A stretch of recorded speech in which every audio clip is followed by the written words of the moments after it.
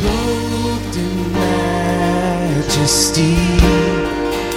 Let all the earth rejoice, all the earth rejoice. He wraps himself in light, and darkness tries to hide. It trembles at his voice, trembles at his voice. Let me hear you. How great is our God? Sing with me. How great is our God? And all will see how great is our God.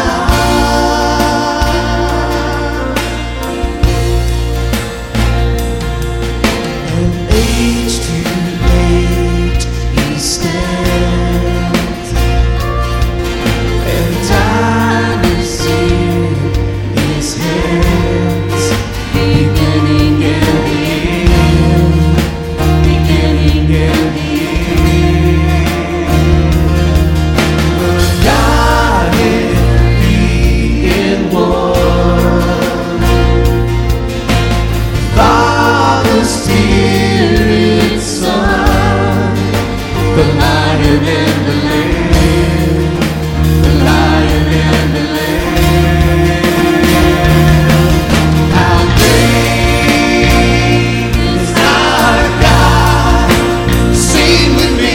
How great is our God? And all will see how great is our God. Name above all names.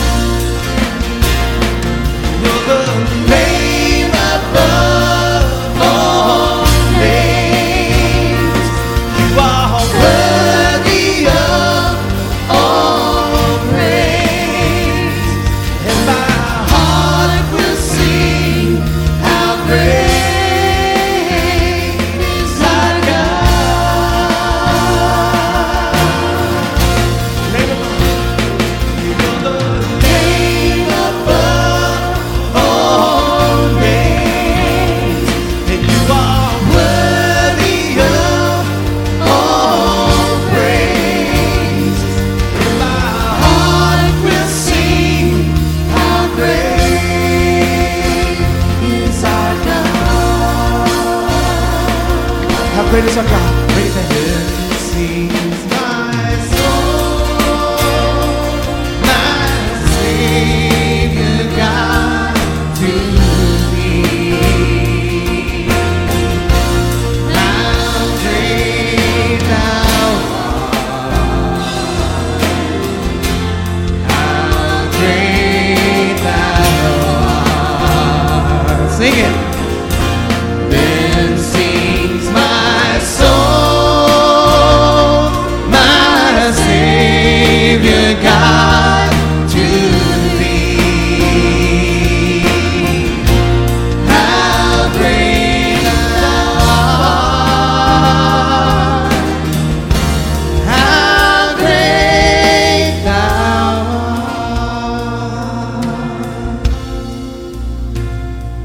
How great is our God?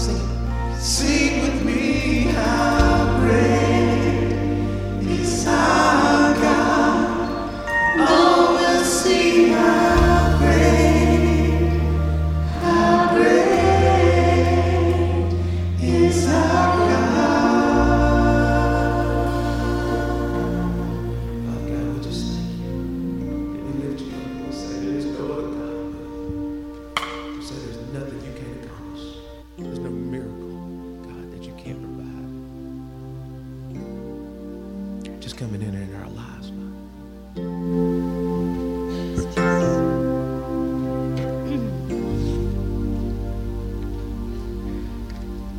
Light of the world, you step down into darkness.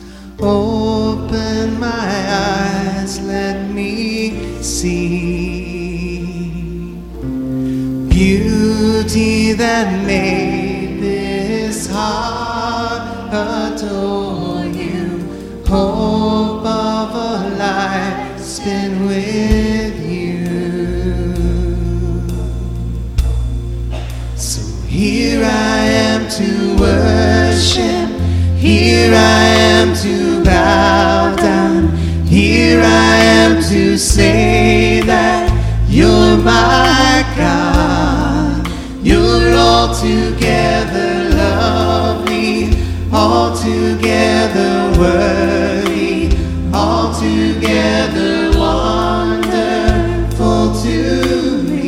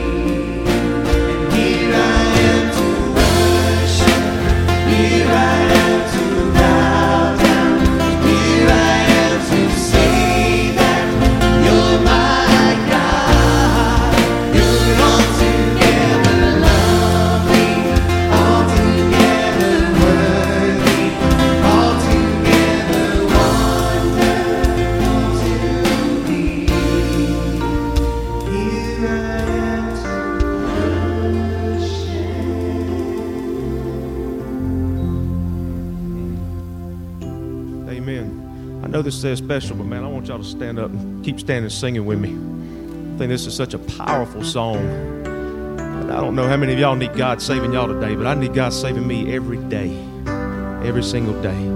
So man, when we get to the chorus of this song, I mean, you may not know the verse, but man, when you get to the chorus, I know you know it. But man, belt it out. Just tell God how much you love Him and how much He moves mountains for you and how He's mighty to save.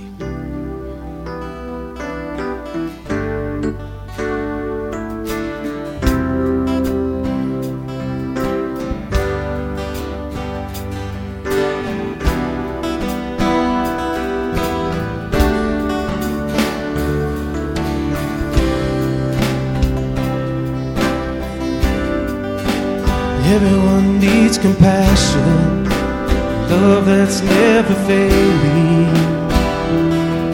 Let mercy fall on me.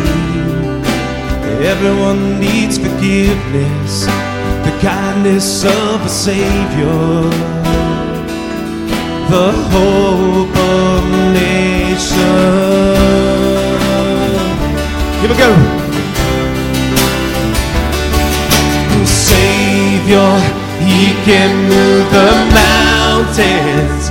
My God is mighty to save. He is mighty to save forever.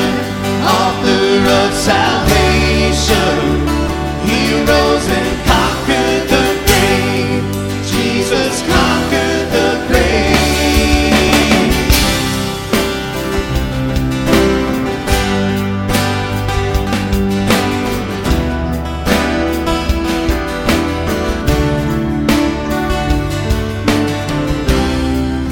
So take me as you find me, with all my fears and failures,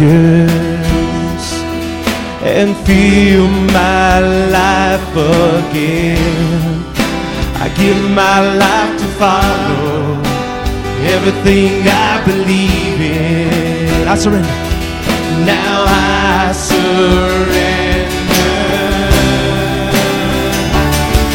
Yes.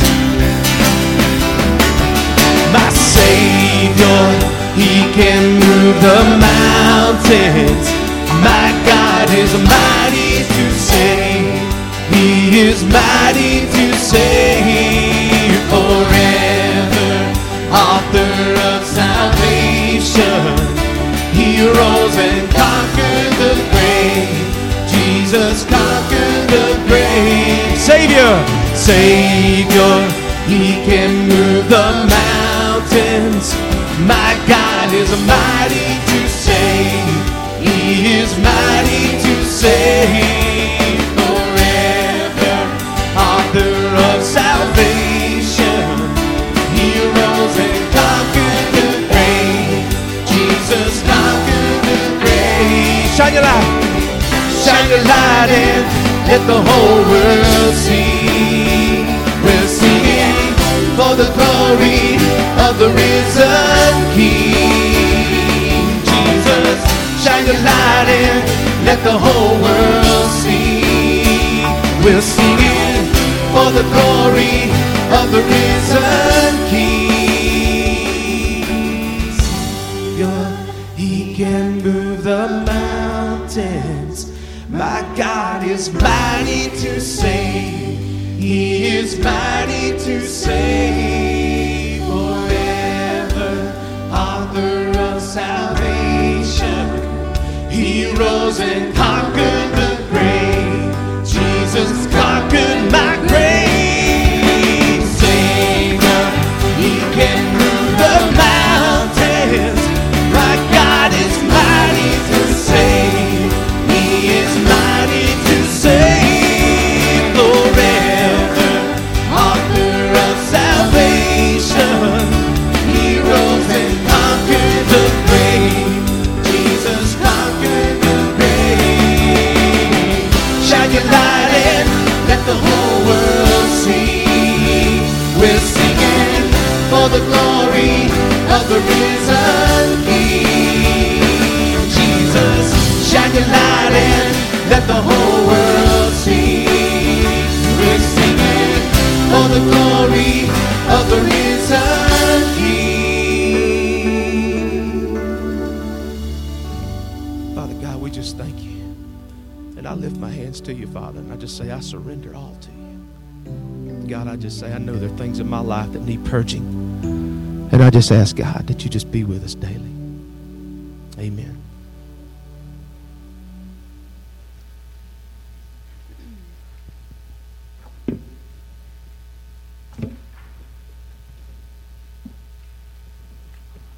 All righty. Thank you.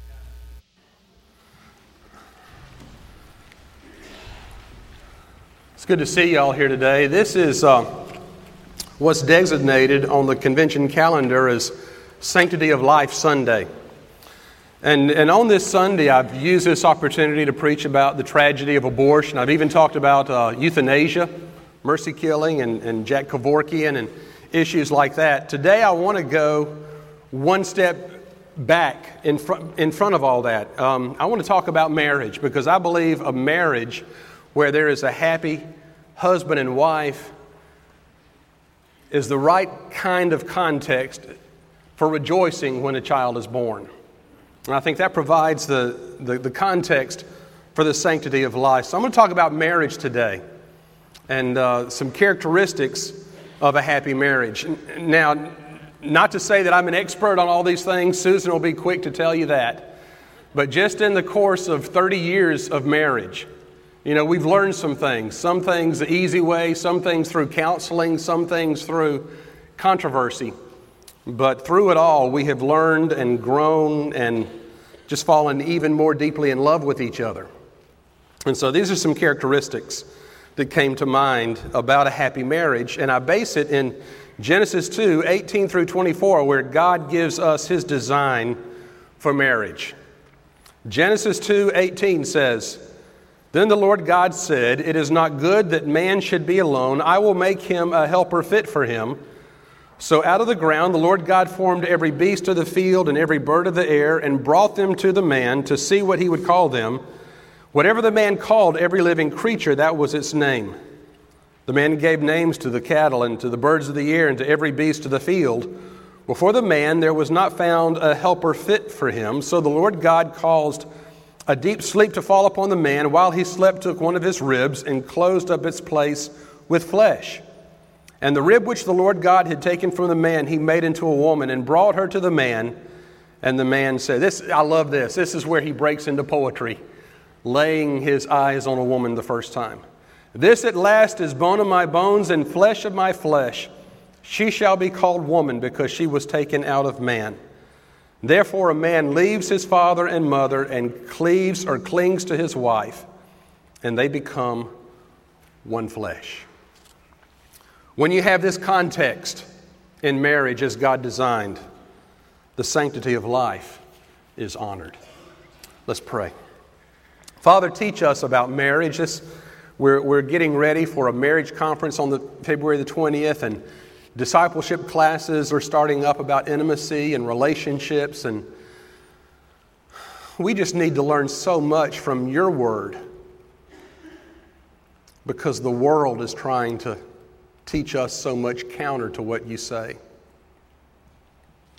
And so soap operas and talk shows and dramas on TV portray marriages in ways that we never dreamed and you never intentioned.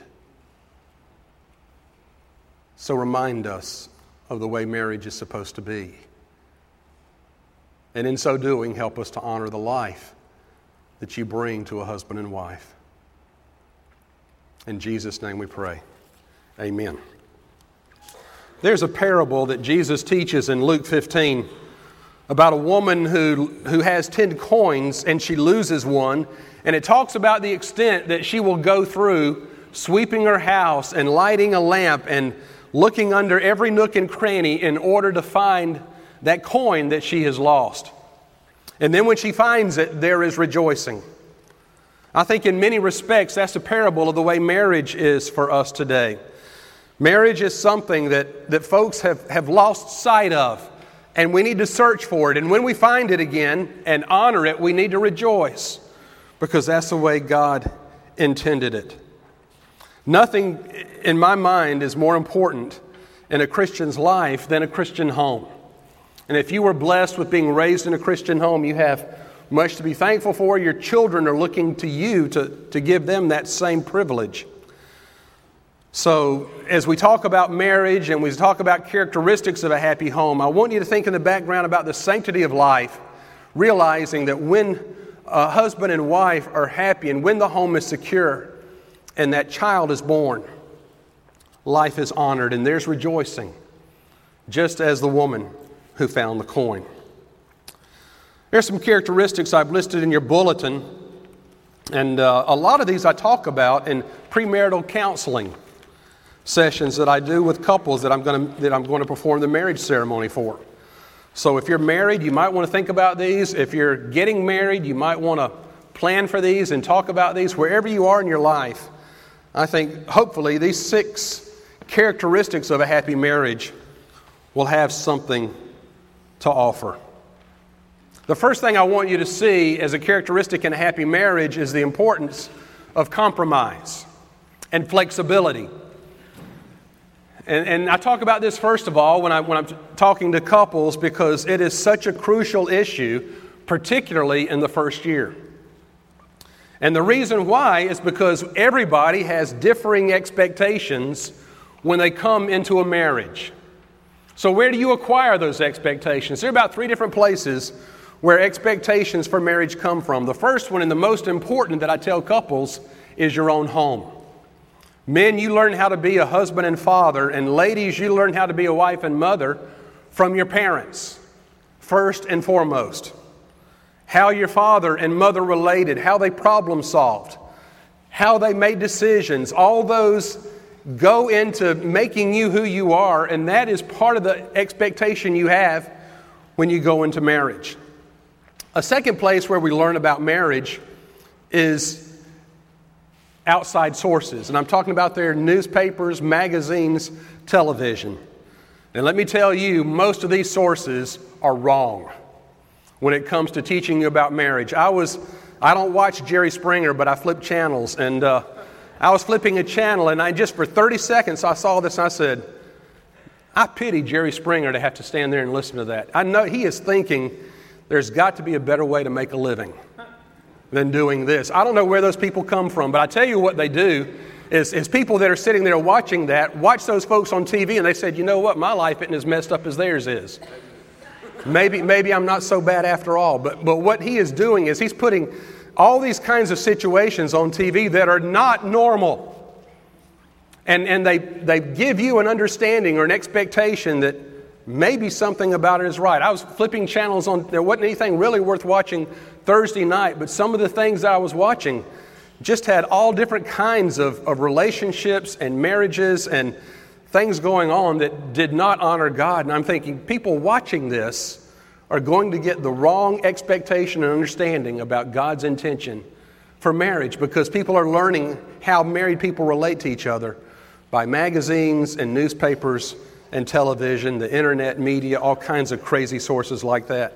The third source is what your friends tell you. What your married friends tell you about marriage helps form in your mind the expectations of what marriage is going to be like. So you take that mix of things, what you learn at home, what you watch on TV, what your friends tell you, and you kind of formulate in your mind what a husband is supposed to be, what a wife is supposed to be, and what a marriage is going to be like. So what happens when a husband and wife come together and they have different expectations? Husbands, let me give you a tip. Don't ever tell your wife, you didn't cook that like my mother used to. I tried it, it doesn't work. All kinds of things. Don't bring differing It's like, I heard someone say one time, it's like you're carrying a bag with you. And your spouse is carrying a bag. And you get in that marriage and you open up that luggage, that baggage, and you find all these different expectations and resources and understandings of marriage. What happens when they're different? I thought of a verse. Philippians 2:3 says, do nothing out of vain expectation or selfishness, but in humility consider the other more important than yourself. Philippians 2:3. In humility, when you do that, husbands and wives, you realize you might not be the authority and have the final word on everything. There might be some room for compromise, for flexibility in coming into a marriage relationship. Compromise is so essential. The second thing in marriage is companionship. Husbands and wives, and this is what the Scripture says, it's not good that man should be alone. For a happy marriage, the second characteristic is you have to spend time together. You have to talk. You have to work through problems. You have to go through good times and even more importantly through difficult times, because when you do, that bond is just forged even more strongly. Rodney Dangerfield is the comedian who can't get no respect. Remember, I can't get no respect, he's always saying. One time he said, my wife and I, we We sleep in separate beds. We eat dinner separately. We take separate vacations. We're doing everything we can to keep our marriage together. And what marriages need is not more time apart. They need more time together. And so I think, and I said this before, what's the most important piece of furniture in your home? It's the kitchen table. Because around the kitchen table, at dinner time, you can take the phone off the hook between 6 and 7, whatever you have to do. You talk. And it doesn't have to be about big issues or significant things. Just ask, how was your day? What happened today? Tell me about it.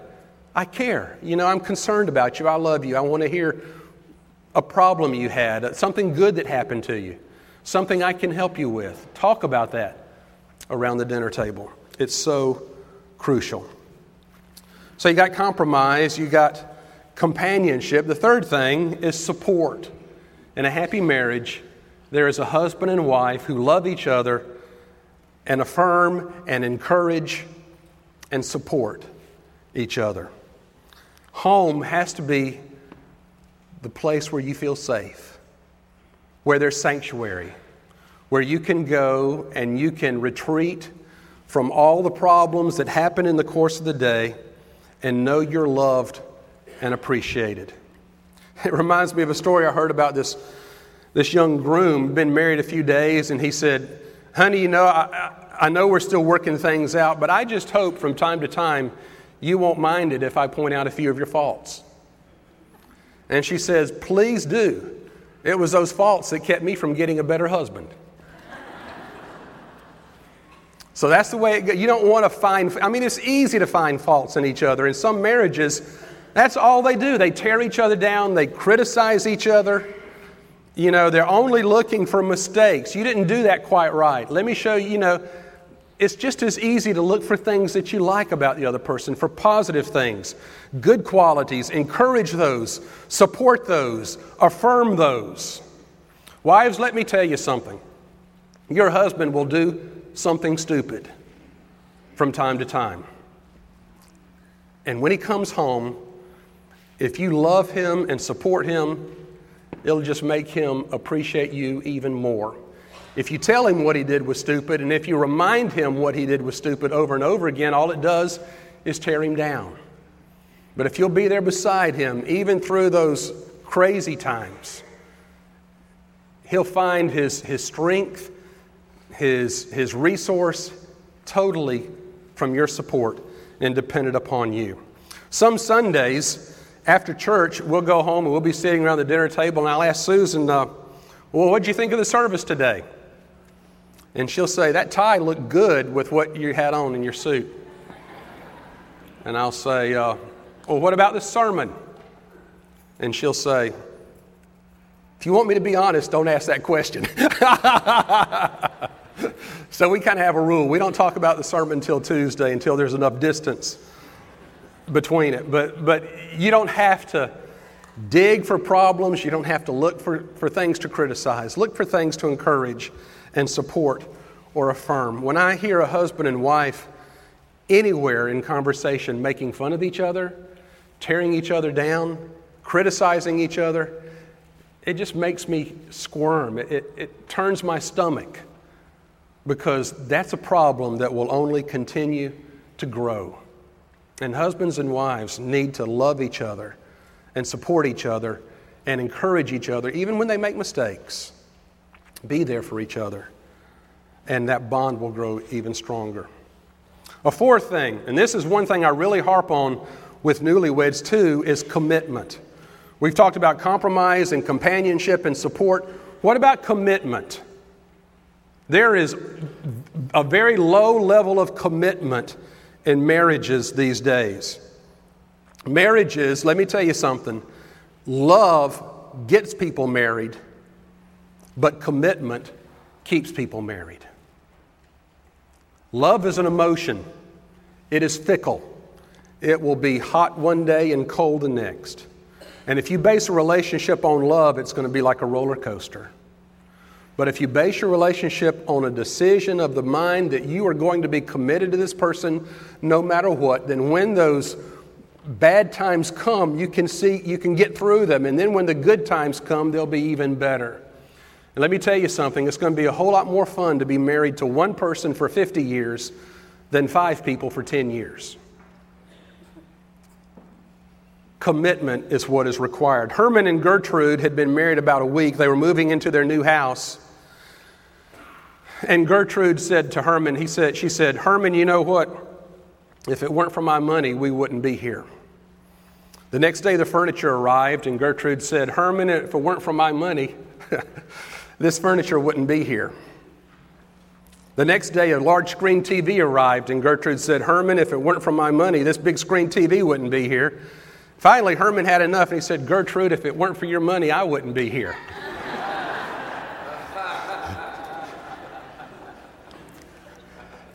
Money doesn't keep people together.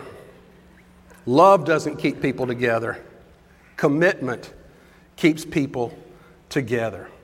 I've read a lot of books about infidelity and causes of it, but you know what I think the underwriting cause of infidelity is a lack of commitment. Because when a husband and wife are committed to each other, they give themselves physically and emotionally to their spouse and no one else. And commitment is essential in marriage. The fifth thing that's essential is affection. It's okay to be affectionate, to love your spouse and let them know that you love them.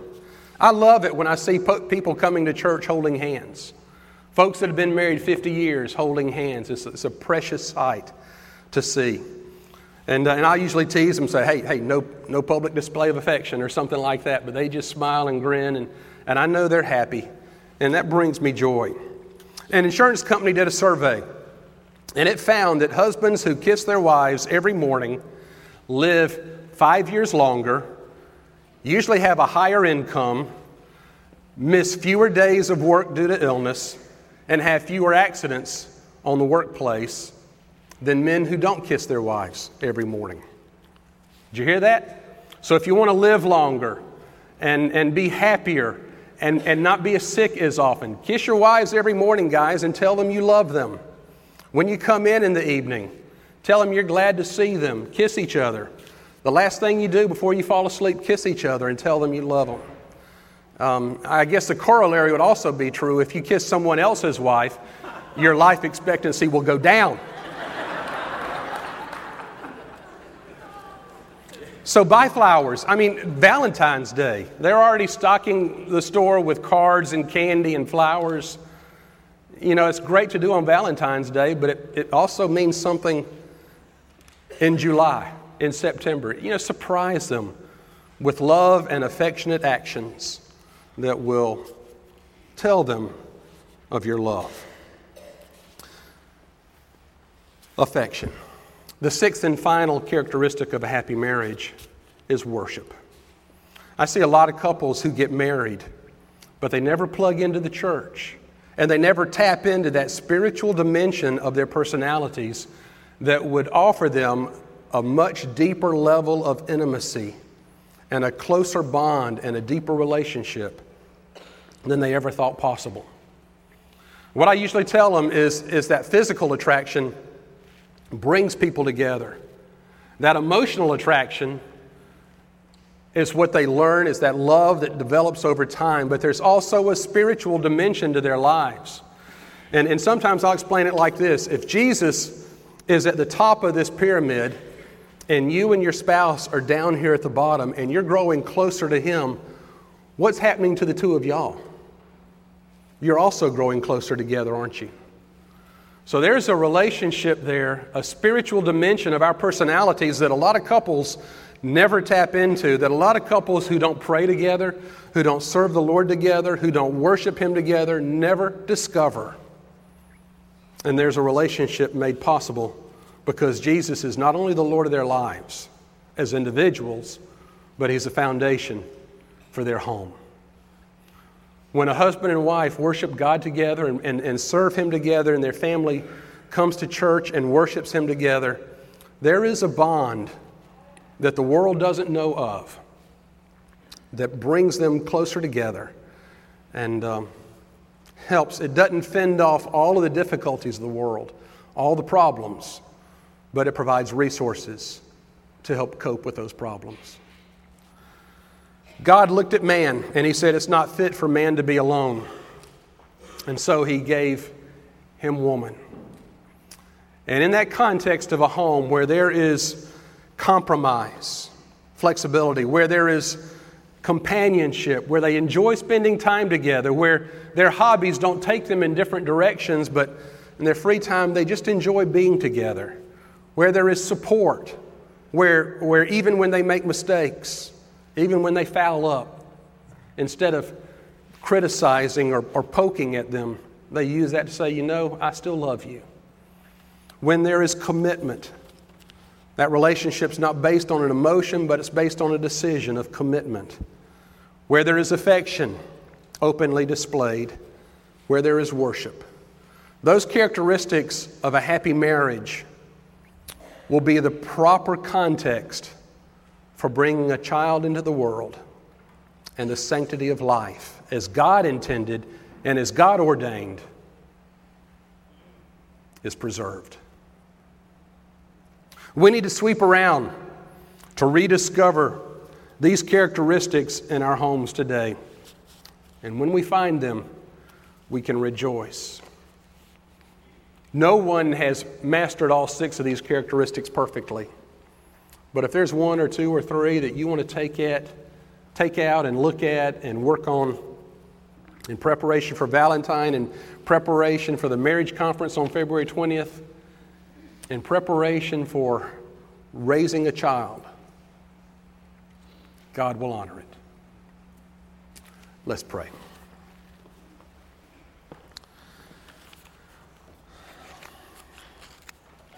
Father, we know what you intend for marriage because we see it so clearly in the Bible.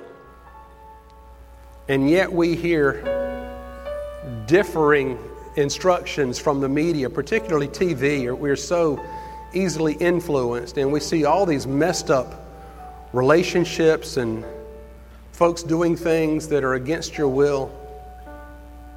And subtly that creeps into our understanding of how men and women are supposed to relate to each other. On this Sanctity of Life Sunday, help us recreate, first and foremost, the sanctity of the Christian home. And then let that be the context for bringing life into the world. And when you bless a couple with a child, that life is cherished the way you intended, the way you ordained. Father, when we mess up, as we often do, forgive us. Give us a fresh start. Cleanse us and head us toward your desire for marriage, for relationship, for love. In Jesus' name we pray. Amen. We're going to sing a hymn of decision and commitment today. You know, maybe where you are, you need to recommit your marriage to God's intention. Or maybe you have a decision you want to make public, professing your own faith, rededicating your life. Maybe you need to join this church today. If you have a decision to make, I'll be at the front to receive you. We're going to sing a song, You Come As We Stand. As the deep